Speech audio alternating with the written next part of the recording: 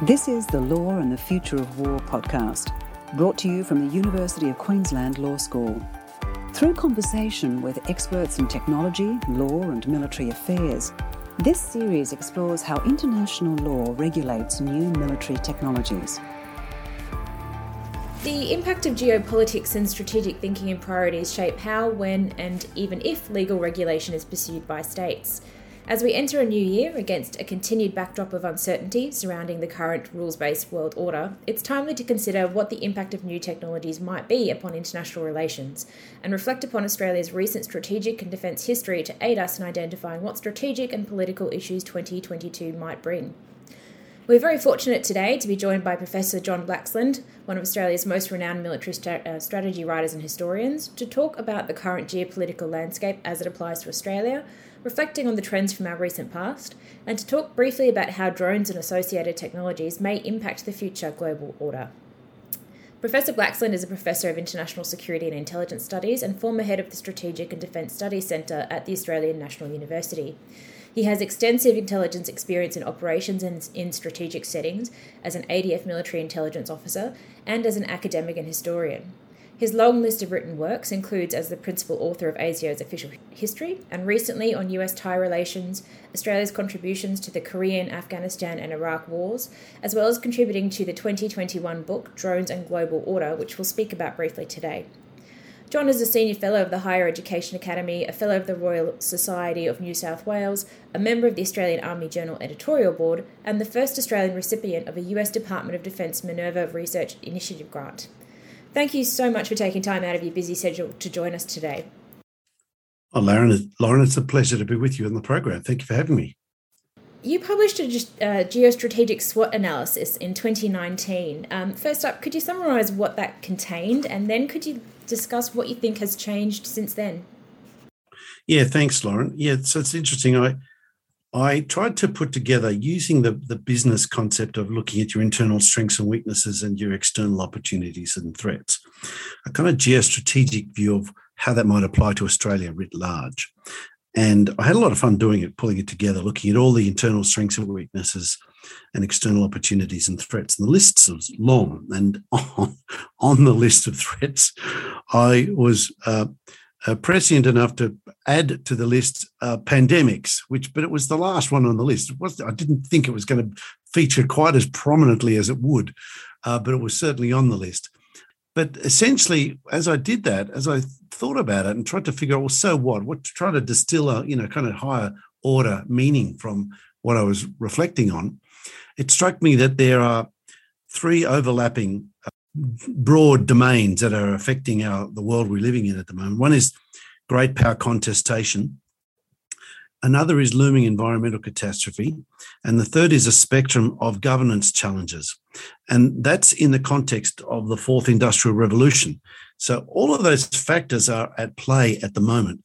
And you get pundits who will stress one or another, but few actually really try and grasp the full spectrum.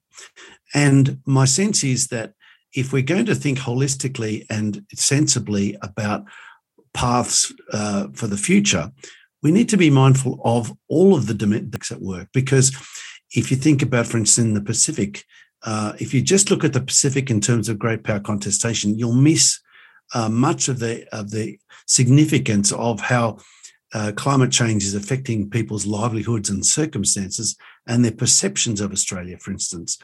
Similarly, if you only look at climate change and you're not looking at corruption, you're not looking at people smuggling, drug smuggling, the breakdown of law and order, terrorism, and so on, what you come up with as a solution is going to miss many of the nuances and may well actually complicate the situation even further.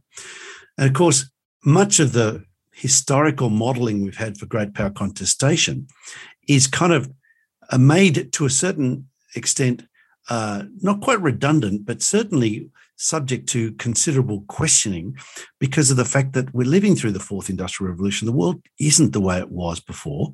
This isn't Cold War redux. It's more a spectrum of competition, conflict, contestation, and everything in between.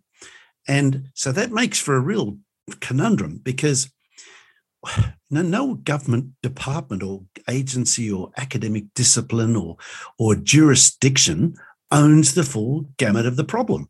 And it's beyond anybody, and I've talked about it with government secretaries and ministers and senior military officials, and they'll say, John, that's all well and good, but I only own a part of that problem, I said, well, yes, but, if you don't buy in on it, it's going to be hard to get us all buying in on this, Yeah. And with the tyranny of the urgent, many people are just kind of fixated on their own little patch and addressing their own challenges and responding to their immediate pressing, needs and demands that aren't aren't addressing the challenges in a holistic, long-term, intergenerational way. And this is the thing that really strikes me as I think about the challenges arising from the geostrategic SWOT analysis for Australia, is that we really do need to think more long-term and more holistically. We are, as a nation, and various government agencies are really good at responding to crises. So a tsunami, an earthquake, a disaster somewhere, we can really turn on the works. We can really, you've got an interdepartmental emergency task force will get set up. Interagency negotiations will happen quickly. We'll get ships and aircraft and aid and support provided quickly to the people in need. And we'll pat ourselves on the back and say, geez, we're good, aren't we? Look, see how good we are. And we'll get the media people out there. They'll make great photos, and captions of what we've done, and it'll make people feel good. But it's dealing with the symptom, not the cause. And that's my concern, is that we really need to step back from the tyranny of the urgent, step back from that kind of focus on the crisis and look at the spectrum of issues that are generating the crises, plural. And that's a problem that is not going to go away. And 2022 is already manifesting a whole swag of, various permutations thereof. For sure. So certainly going to keep me employed for a long time, and probably most of us entertained to a certain extent, worried in another extent, and certainly occupied. I've heard the phrase the 3 Cs: COVID, climate change, and China, as being our 3 main concerns. And I guess you've sort of touched on those in slightly different guises, talking about great power competition, the environmental factors, and then the pandemic sort of being that unforeseen as to how much it has actually affected us in across the globe. I mean, I think you probably recall that there's an option in some government leave systems to tick pandemic leave, and I remember looking at it for 20 years going, why is this still here? And wonder now if anyone's actually used it in the last couple of years as an option. But Exactly. but with that in mind, I mean, yes, there's been this one spanner in the works called COVID that has affected how we have addressed things, but that's probably highlighted a few other underlying issues that have been there for a while. Sovereign supply is probably one that has been brought to the fore as a consequence of the pandemic. What are your views then on how you address some of these systemic or intergenerational issues when we're dealing with governments that are focused only on one election to the next, and legislative agendas, speaking from my wheelhouse from a legal perspective, are always going to be short-term goals based on a short-term governmental term of office? Yeah, no, it's a great question, Lauren. The thing is that we get the government we vote in, and the government responds to what it perceives as the pressing priorities of the electorate to a large extent. And it's a two-way street there in terms of who drives the agenda. But part of the issue of what I've been trying to do by raising awareness of these issues is to raise a kind of sense of the agency of the electorate to have a say and to shape the approach of political parties who have been very much focused on the urgent short-term issues, the immediate political cycle, and trying to get in or retain office, and get them to see that we as a nation can no longer afford to operate that way, that we actually need to change the model, not change the constitutional model so much. I think our constitution's about as robust as you can get it under the circumstances. Yes, I am a supporter of having Australian as a head of state, although I'm not convinced about the model that's up at the moment, but that's another issue entirely. That's at least another hour of discussion. Yeah, that's exactly right. But I am of the view that we need to be thinking in a different way about these issues. And I think one of the things I've been advocating for is the establishment of a National Institute for Net Assessment. Mm-hmm. Net assessment is the idea looking at holistically all of the pluses and minuses to make an assessment of what's the challenge, mm-hmm. And what are the options? What do you have available? What resources do you have available? How pressing is it, and so on, and trying to think through how best to respond to the challenge ahead. Right. Now, because the challenges we face are multifaceted, I've tried to distill it into a simple Venn diagram of great power contestation, environmental catastrophe, and governance challenges. It could be the CCC, it's a number of ways of skinning that cat, but essentially it's multifaceted, and all of the factors have a knock-on consequence on the others. So thinking through the ramifications beyond the electoral cycle, I think warrants the establishment of a National Institute of Net Assessment, as I say, or a National Resilience Institute, some people might want to call it, to think through how we actually kind of prepare ourselves for things getting more complicated, more challenging, more difficult into the future. And that requires us to plan and think through the implications, and then have a conversation that gets bipartisan support, and that the Australian people think, what, that makes sense, let's go with that.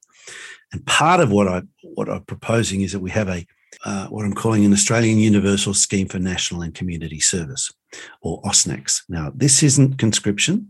This is a voluntary but incentivised voluntary scheme whereby young Australians, but not just young Australians, are strongly encouraged to participate in SES, Rural Fire Service, Ambulance Service, State Police, Federal Police, Army, Navy, Air Force, and or National Parks and Wildlife, and or paramedical support in old people's homes and things like that. So there's a range of things that are really pressed for resources at the moment. A lot of people, you keep hearing this line, why we need to get the military to come and do something for us. I'm thinking, guys, our Defence Force, it's a boutique force. It's really not that big. And it's actually got a role. It's got a function it's meant to be performing, which is kind of like an insurance policy. So you actually don't want to be over committing the Defence Force to do stuff that it's not designed for. Now, there's people say, but John, they can do it. Even a lot of practitioners will say, but it's good for the military to do this. It's good practice, and it's kind of uses a lot of the skills that we develop inside in-house anyway. And that's all true, and it's all well and good. But as I point out in the SWOT analysis, the problem is that the challenges we face, and which we've managed to handle reasonably okay so far, have tended to happen consecutively, one after the other, not concurrently. So the droughts, the floods, the fires, the pandemics, they've happened consecutively, not concurrently. If we had them happen concurrently and a conflict in the region that required the Defence Force to intervene, a bit like what happened in East Timor just over 20 years ago, be it another Solomon Islands, a challenge in Bougainville, or somewhere else, who are we going to get to do that? This Defence Force there's 30,000 in the Army.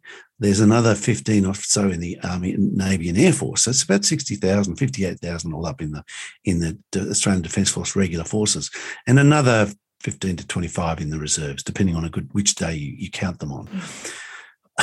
That's actually not very many, When you think, we'll get the medicals to run a hospital here and there. There's only one major hospital facility in the Defence Force that's deployable. We have subordinate, ambulance type facilities, field ambulance facilities, but we've got only half a dozen of them. So, people have this mythical idea of the Army and the Defence Force being this monolithic force that you can just deploy at will. It doesn't work that way, especially when we resource it the way we do. And people think, we're spending so much money on the military. Okay, Yes, on one level, but we spend a lot more on education than on health, a lot more on both of those other things, let alone governance and a range of other things. But it's not, when you talk about submarines or aircraft or tanks and things, it sounds like a lot of money because that's a one-off item. But the bottom line is that as a nation, we've got this sense that the Defence Force can do it. It can't. The Defence Force is actually really not geared to handle all of these challenges concurrently. So my sense is, and this is my kind of so what from the SWAT, we actually need to muscle up across the range of crisis response mechanisms for governance, environmental and great power contestational challenges that might arise in the near term. And the thing is that all of them are ones that could actually happen pretty darn quickly. Sure. But we're not geared for it because we've got a just-in-time philosophy. We've been living in the afterglow of the post-Cold War years, the unipolar moment. We didn't really have to do very much heavy lifting. The biggest thing we got involved with was the East Timor crisis 23 years ago now. And we patted ourselves on the back and thought, aren't we good? Geez, we good. Of course, but that was a fairly benign set of circumstances. Things could go a lot more pear-shaped than that. And we're just not postured to respond appropriately. Sure. I think that raises two other points I'd like to explore with you.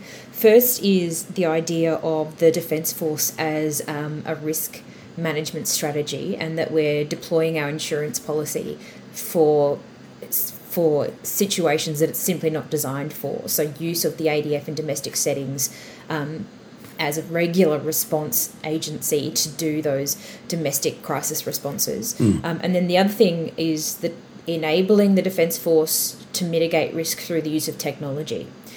So in response to that, the first limb, talking about using the Defence Force as the bag carriers for people in quarantine. We've seen pictures of soldiers, sailors, and air crew now out there, assisting people into and out of quarantine by carrying their bags. Noting that there's no legislative authority for ADF people to be doing those kinds of activities in Australia. They're just there like any other volunteer could have been, except that, of course, as an ADF member, they're told they have to be there. What do you think is the right balance, though, in an absence of another force or another readily available resource of people to tap to do this? Who, if not the ADF, then, and I know you've suggested a potential volunteer force, but at the moment, who else? Well, at the moment, there isn't a who else, which is crazy. 2 years after the commencement of the pandemic, we still don't have anyone else. We haven't stopped to constitute an alternative, non-traditional security force, if you like. We're still relying on the Defence Force to do this. And it's like, dang, has nobody sort of seen that this might be the new normal? Has nobody stopped to think about how we can actually redo this in a way that's sustainable? Because this is not, what we're doing at the moment is not sustainable. And we've been trying this kind of, a Band-Aid approach that, well, it's only got to last another couple of months, and then hopefully this wave, the Omicron wave this time, or the Delta one before, will pass and we'll be good, right? We will, won't we? I think that's just, that kind of risk management is a very dangerous approach. And unfortunately, it's a reflection of a approach to politics that's very short-sighted. It's very much about the next it's the current political cycle, rather than an intergenerational sense of, hey, how do we manage this with the long term in mind? How do we do this in a way that we can sustain, and that financially, but also in terms of just the resources, people? How do we do this so that we set ourselves up for success, set ourselves up for being resilient and robust to take the next wave on the chin? And we're not there. We're not there by a long shot. Internal to the Defence Force, there's sort of been a bit of a delineation that these sort of domestic crisis responses is being pushed more and more to the reserve force, to leave the full-time Defence Force more focused on their full-time role of preparing for higher-end conflict. And some suggestion that the investment in the reserves is better placed to support that sort of domestic response force. Do you think that that's a different model that could work, is having a separate, an internal response force that is using those military assets? I mean, the things that the military has that other forces don't is the ability to pretty much deploy into a greenfield site and set up communications, medical systems, all of those things that you need in a crisis response. We're quite a small country as far as you said, GDP spending on defence isn't great, but we've already spent the money on these resources. Do you think that that's functional, or do you think that there needs to be an additional spend to have more than one set of these sort of resources? So, good question. I'm editing a book on mobilising army resources at the moment, historically informed, going back to the beginning of the 20th century, looking at national service, looking at how we resourced the two world wars, how we ramped up in the early 21st century, how we responded to Operation Bushfire Assist and COVID Assist, etc. So a couple of chapters there by a lady called Renee Kitson is really interesting, which are coming in the book in the next little while. One of the things that comes out of that's very, very clear is that the reserves will do what they're told. They're really good. They're very capable. And that part of that is because of the military training. And that they are well placed to respond if they're not being asked to do something else, if they're not being asked to play their main role, which is to support the regular force for a, crisis offshore. So, yes, you can do that if you need to. And the skills that they acquire in the military are really handy. And the equipment that comes with it, really handy for those kind of crises, floods, fires, pandemics. They're really handy, So communications, logistics, health, medicals, food, transport, all those kind of functions that they can just turn on. They're really, really good at. But they've got limited quantities of them. They can't do it in a sustained way across everywhere. So you've got to pick and choose how you're going to do this. And my point is that, yes, that's all well and good. The reserves can do that and do it really, really well if that's the only thing that's going. And my point is that I don't know if you've been noticing things in the news, but there's the prospect of a significant escalation of great power contestational-related challenges in the neighbourhood in the future. Ukraine, Korea, South China Sea, Taiwan, line of actual control. We're talking about a swag of issues that have been bubbling away, festering away, where the trigger for violent kinetic use of force by nation states is actually pretty close to being used. These are things that could, in short order, materialise into open conflict. And now we all hope and pray that doesn't happen. But hope is not a plan, and you do need to look at the prospects of things deteriorating and then hedging your bets and risk managing the consequences. And this is where I don't think we have been risk managing the consequences very well, because if our Defence Force is I've got about half a dozen plausible scenarios in my mind that could arise at short notice. If our Defence Force is tasked to do a 1 or 2 or 3 or 4 of them in any way remotely like concurrently, then those reserves are not going to be available for the fires or the floods or the pandemics. And we haven't sought to muscle up the SES, the RFS, the state police, bodies that are already stretched, the nursing, paramedical facilities in support of hospitals and aged people care facilities and so on. How come this has proven so difficult for us to get our heads around? In part, I think it's because of the nature of the federation. We've got this division of responsibilities between the states and the federal government. And by and large, over the last century, 120 years or so, that's worked fairly well. Broadly, we've all kind of appreciated that splitting the powers between the states and the federal government kind of works, because you don't want to give too much power to any one body, right? Because power gets abused. We know that. That's why we have elections, so you can vote the bastards out, get someone else in, give someone else a chance, and hope. That's what a democracy, a parliamentary democracy, does. But at the moment, we're kind of living with the kind of one of the downsides of the current system is that it's about shifting blame. It's someone else's problem, someone else's responsibility. I don't have to worry about this, and maybe I'll deal with it after the election, and then duck shove the blame onto the next echelon up or the next echelon down of jurisdictional responsibility, be it state or federal, local, or one government department or another. And then, of course, the problem is also that, pundits like myself who are looking at this, we've got our own academic kind of lens through which we tend to view things. And so, we're not all that comfortable going outside the clearly demarcated lane of our own academic discipline.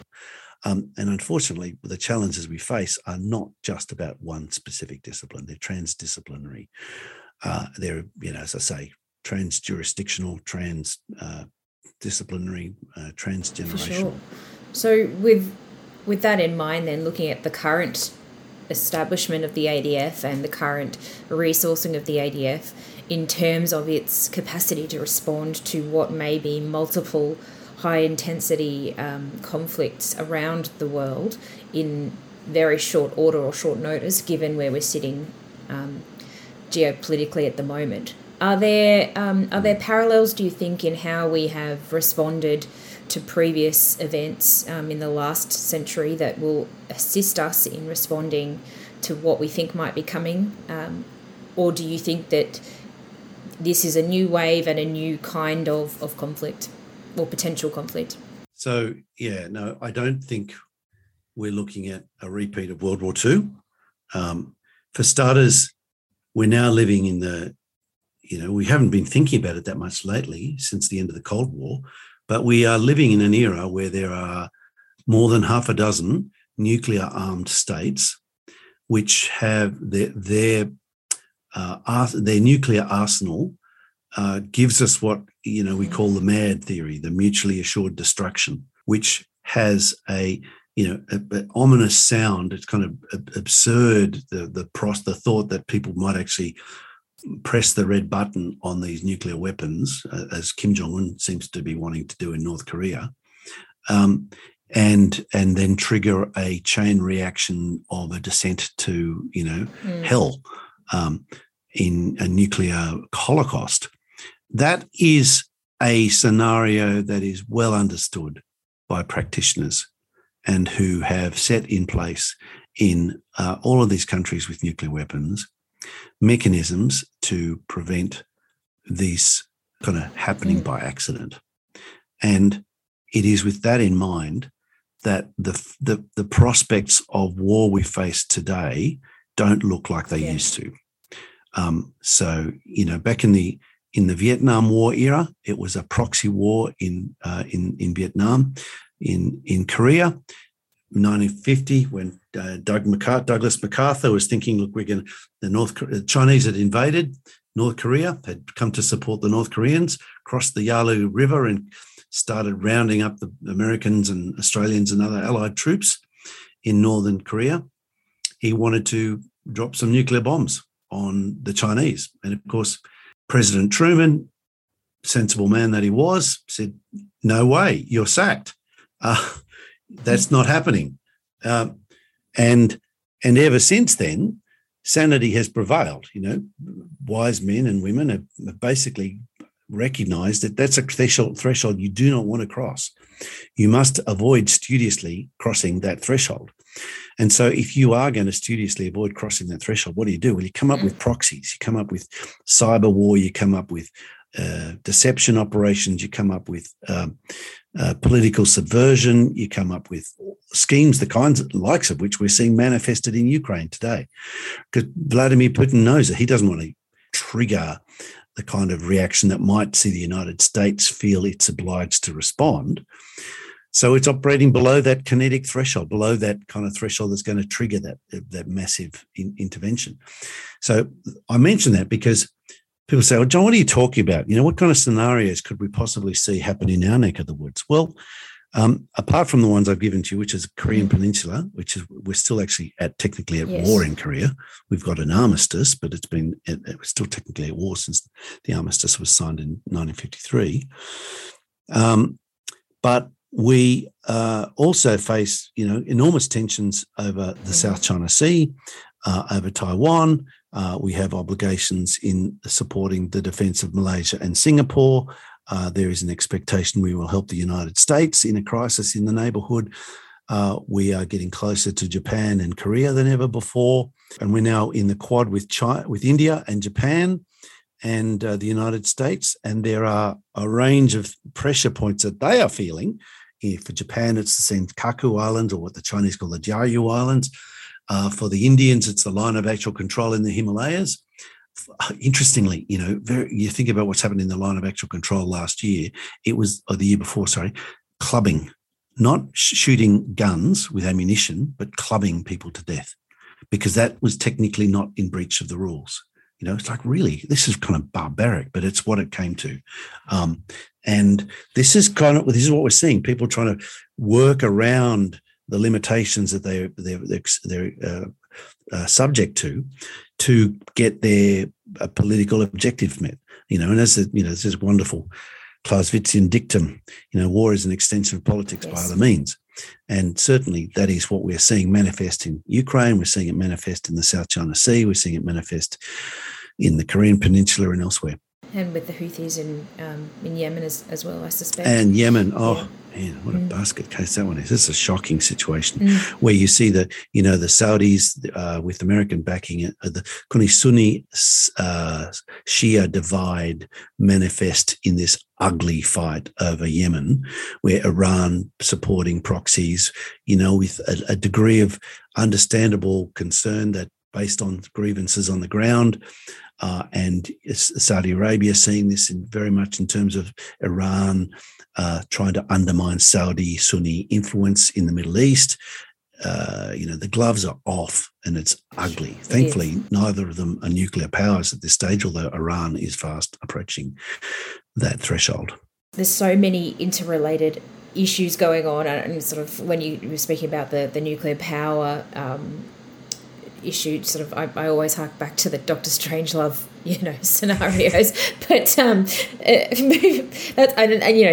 that's one way that technology has restrained conflict, and I think that's a good thing. But moving more to newer technologies and talking specifically about drones and your recent work in that area, how do you think these kinds of new technologies are impacting the global order? I mean, we've got a great example of, speaking of the Houthis, the drone attacks in and around the UAE last week. So what are your views on how now new technology and specifically drones and uncrewed aerial vehicles are having on the global order?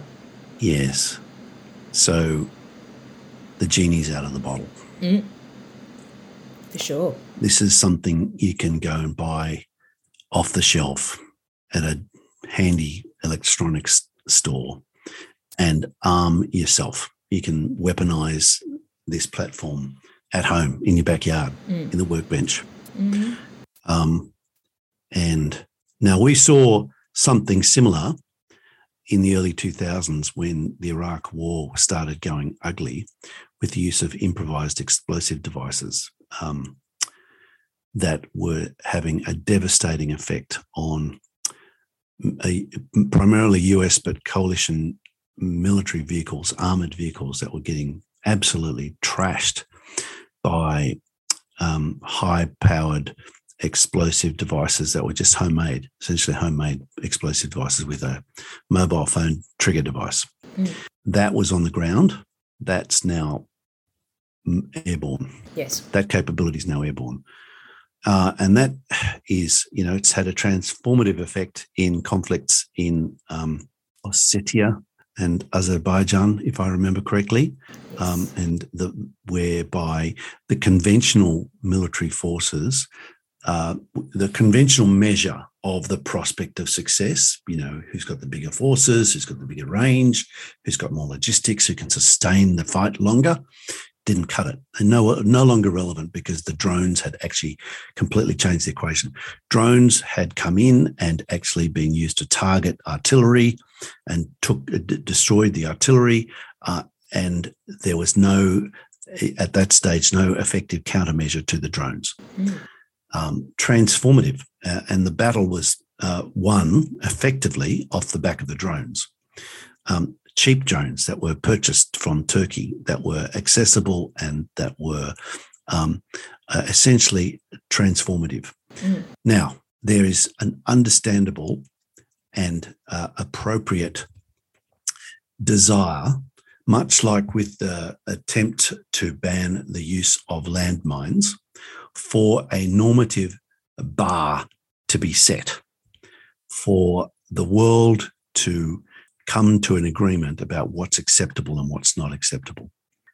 That's proving difficult, in part because for a long time the United States operated as if there was no peer competitor, and it started using drones in a way that was more indiscriminate than it should have been, and generated a desire and a sense of opportunity with the proliferation of drones for others to do likewise. And we saw this with Daesh or ISIS in the middle of the last decade, 2014-15.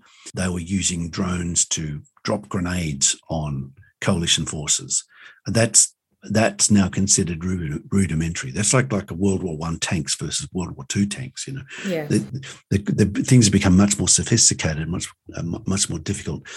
And of course, you've got a range of types of drones. You've got the micro drones. You've got the hand thrown drones. You've got ones that are on fixed wing that require a bit of a ramp to fire them off, yes, launch them off, and then you've got ones that are as big as planes that carry humans, and then ones that are almost as big as an airliner. There's some enormous ones out there now. The question here is, there's a couple of aspects to the debate that's been going on about the efficacy of the use of armed drones. One part of the view, and it's discussed in the book, is the issue of the unevenness, the unfairness, if you like, or the lack of reciprocity in a conflict, where somebody can be in an air-conditioned ATCO hut in the back of somewhere, watching a computer screen, and then launching a missile at a designated target that has gone through some kind of approval process, and they can shoot that and then can go home and see the wife and kids and watch some telly and come back the next day for their next shift. That's a bit jarring. That's a bit jarring on a number of levels. And in fact, what we're seeing also amongst those kind of people is significant disorders, psychological disorders from the discombobulation that comes with that kind of experience. But what we also see is, and there's a diagram we put in the book in the last chapter, which is a three-dimensional with an X, Y, and Z axis of what we talk about in terms of the capabilities that are the level of lethality, the degree of autonomy, and the drone size and range. So X, Y, and Y and Z. So we've got you've got assisted intelligence, augmented intelligence, and autonomous intelligence. And most of what we've been talking about is essentially assisted or augmented intelligence. Yes. So there still is a human in the loop. And while there are debates about whether or not, that human sitting in that ATCO hut somewhere watching a screen is doing the right thing, whether that's the right moral thing to do, it's a quantum step from an autonomous. We use the word autonomous vehicles a bit too loosely, in my view, because what we're often talking about is augmented intelligence or assisted intelligence. So there's still a human in the loop who's actually making the decision. They're just being aided by technology to streamline the decision-making process. So they pre-position the aircraft. They tell they've designated the identified target. They then corroborate it with whatever available intelligence is there, and that simplifies the decision-making process for the people who are going to hit the red button. You still have the moral quandary about, okay, would we do this would we take this action if we were actually there, where we were at risk of them shooting back at us? Would we do this?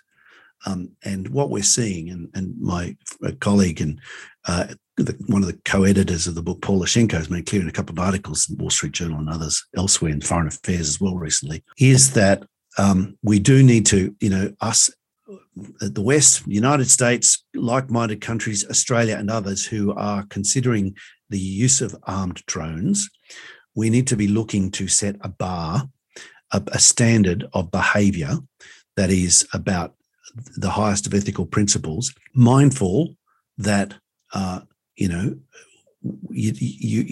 technology is there. So you can't pretend it doesn't exist. You can't pretend that others aren't going to use it on you or potentially use it against you. But there is a really interesting model about the normative effect of rules that it's not just about the rules, it's the kind of fear of it being used against you if you cross the threshold. Yeah. And that is the effect of the chemical weapons bans of the interwar period when the League of Nations agreed to ban the use of chemical weapons. Now, all through the Second World War, both the Allies and the Axis were poised to use it if the other side did. But neither side did, by and large, except on innocent civilians, but, in the gas camps. But in terms of against combat forces, that was not that restraint was exercised on both sides, unlike in the First World War when, tens of thousands, if not millions of people were directly affected by gassing and many, many died from gas attacks. So there's a bit of a kind of a precedent there for us thinking about normative standards that we can kind of aspire to, having made some mistakes in the early days, to sort of set a benchmark for consideration of what is acceptable, that you don't use set and forget drones that are completely autonomous, but that you actually insist on an ethical standard, not only a human in the loop, but that there are probity issues about the verifiability of the judgment call that is made about hitting the button or not hitting the button. Yeah.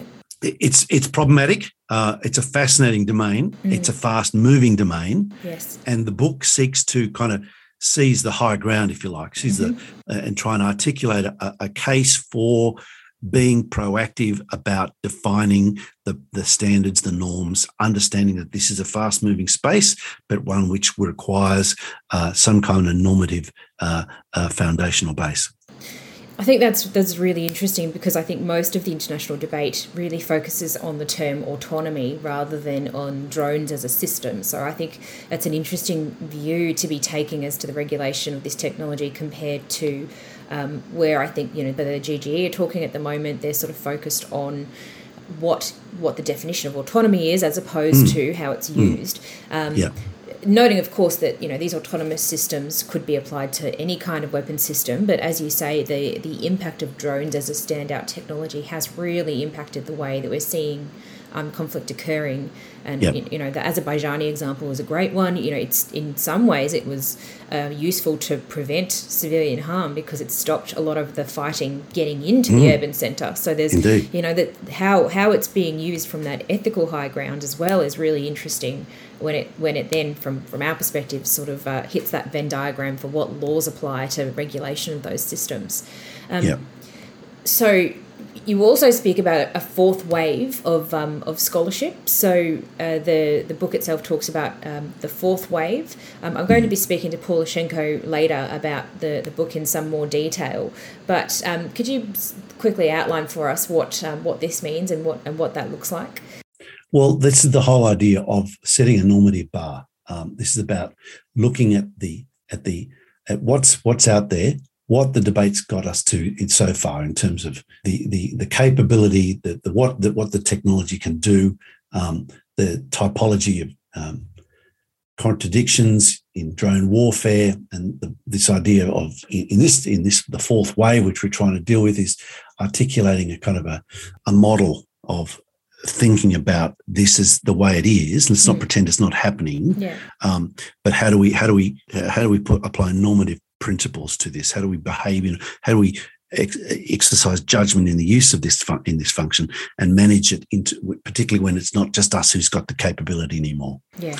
And that's a debate that I think it's been a little bit two-dimensional so far, and that's what we're trying to do is say, look, there's some nuance here that needs to be understood when we think about this function. It isn't going away, and to a certain extent, a lot of what drones can do is not illegitimate. If, as you say, if it's going to actually reduce the prospect of bloodshed, if it's actually going to contribute to a more humane approach to what is an inhumane thing in the first place. I mean, we say it's inhumane, but the history of humanity is littered with people killing each other. It's what we've been doing for millennia.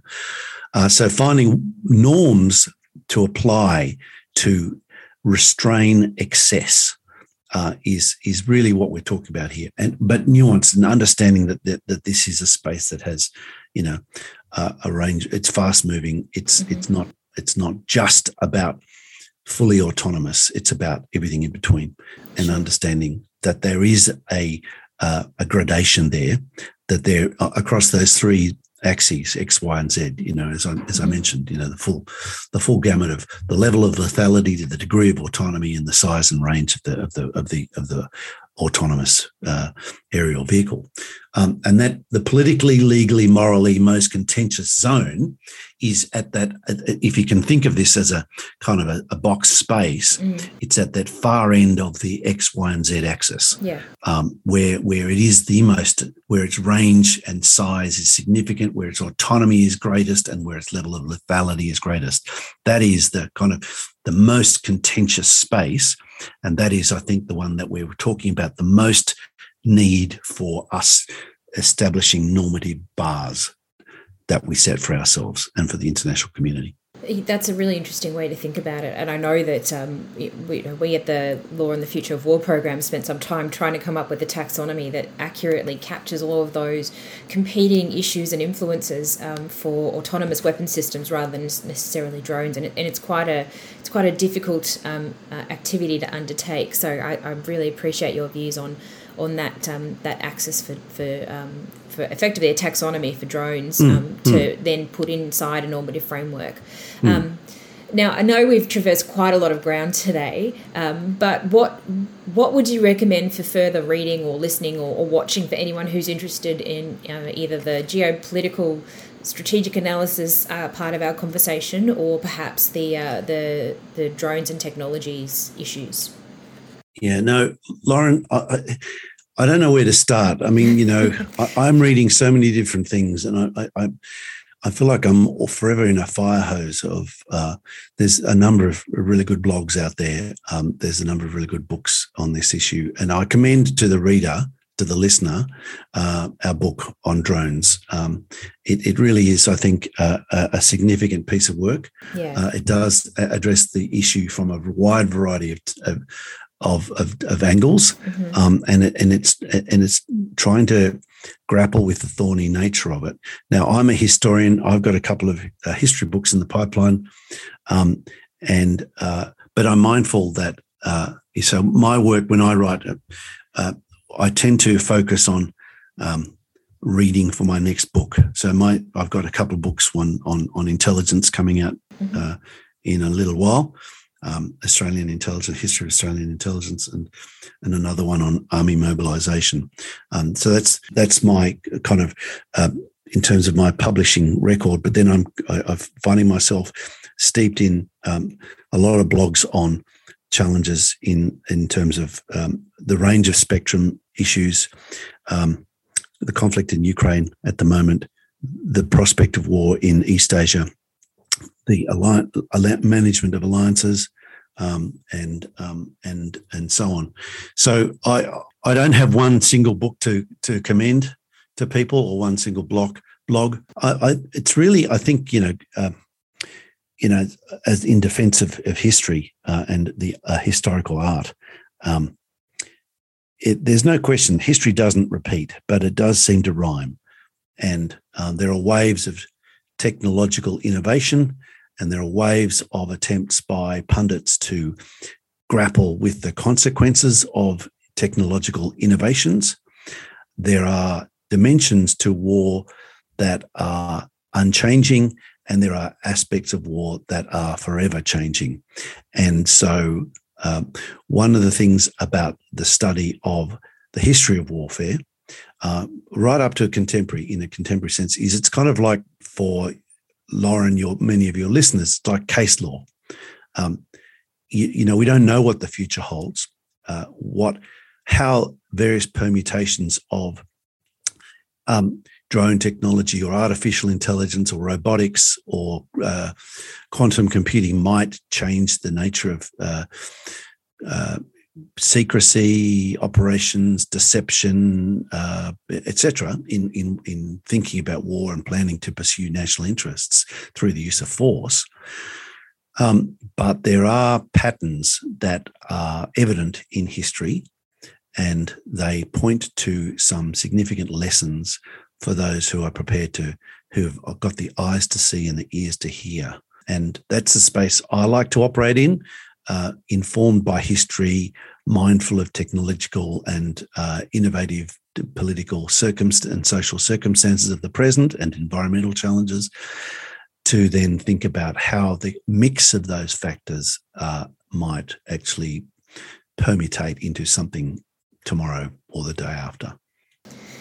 That's really helpful, and quite a lot of food for thought, I think, for our listeners as we start the year and start looking towards what some of those future security challenges are, and where we can find examples of things that can influence our thinking and how to manage those upcoming challenges. So thank you very much for that, and thank you so much for your time. I appreciate you've got quite a lot on, and really appreciate your views on quite a broad range of issues. Thanks for having me on the program, Lauren. It's been a pleasure. This podcast was made by the Law and the Future of War Research Group at the University of Queensland Law School. A full list of episodes and links to additional material, as well as our contact details, are available on our website. Just search for Law and the Future of War. This podcast was recorded on the unceded lands of the Turrbal and Yagara peoples. We pay our respects to their elders, past and present.